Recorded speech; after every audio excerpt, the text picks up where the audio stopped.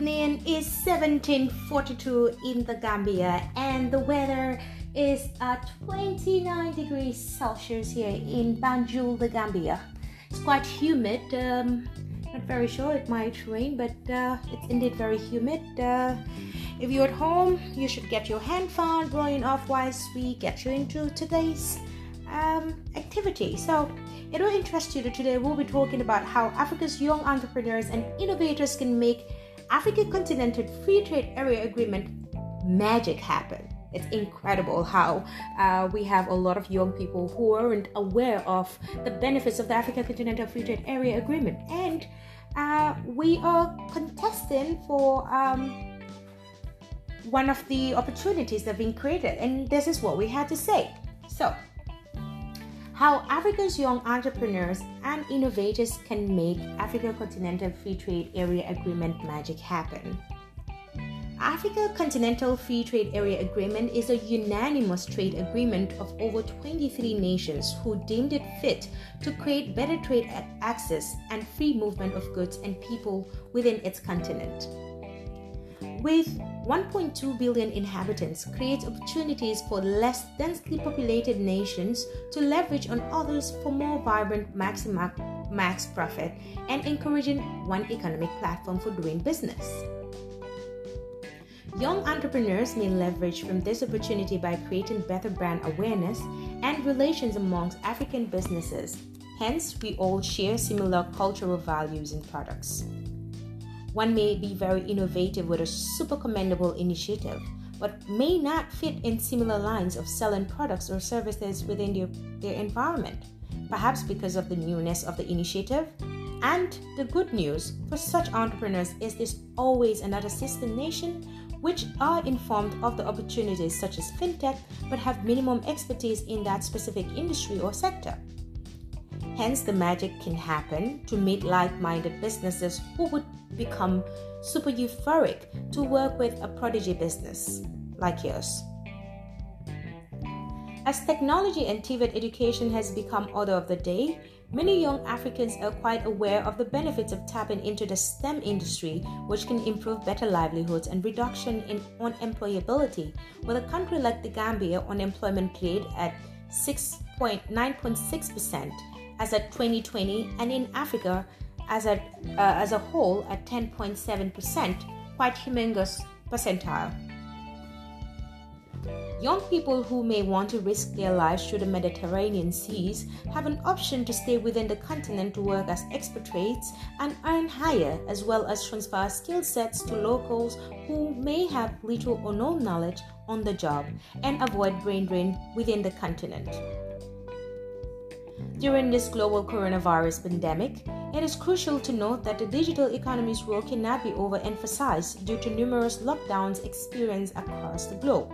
Promoting digital economical activities gives rural, urban, agricultural virtual sales of produce of our local women who continuously serve us raw materials that each industrial sector transforms to a wowing end product to the end user, and therefore gives every player a uniform opportunity to creating wealth through digital means.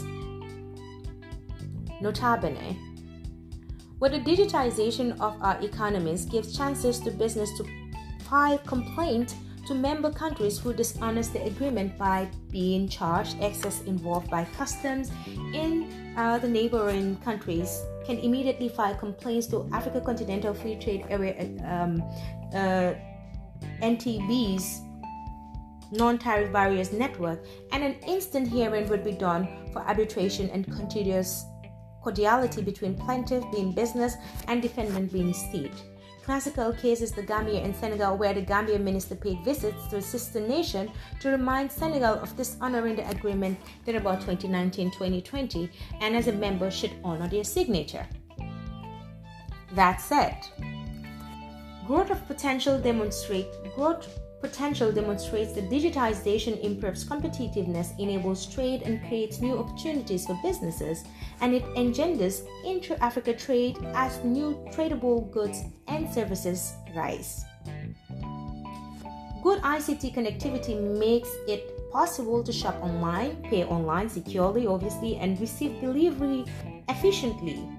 good IT infrastructure allows for analytics to manage stock inventory so that the customer knows in real time if a product is in the stock room and ready for delivery.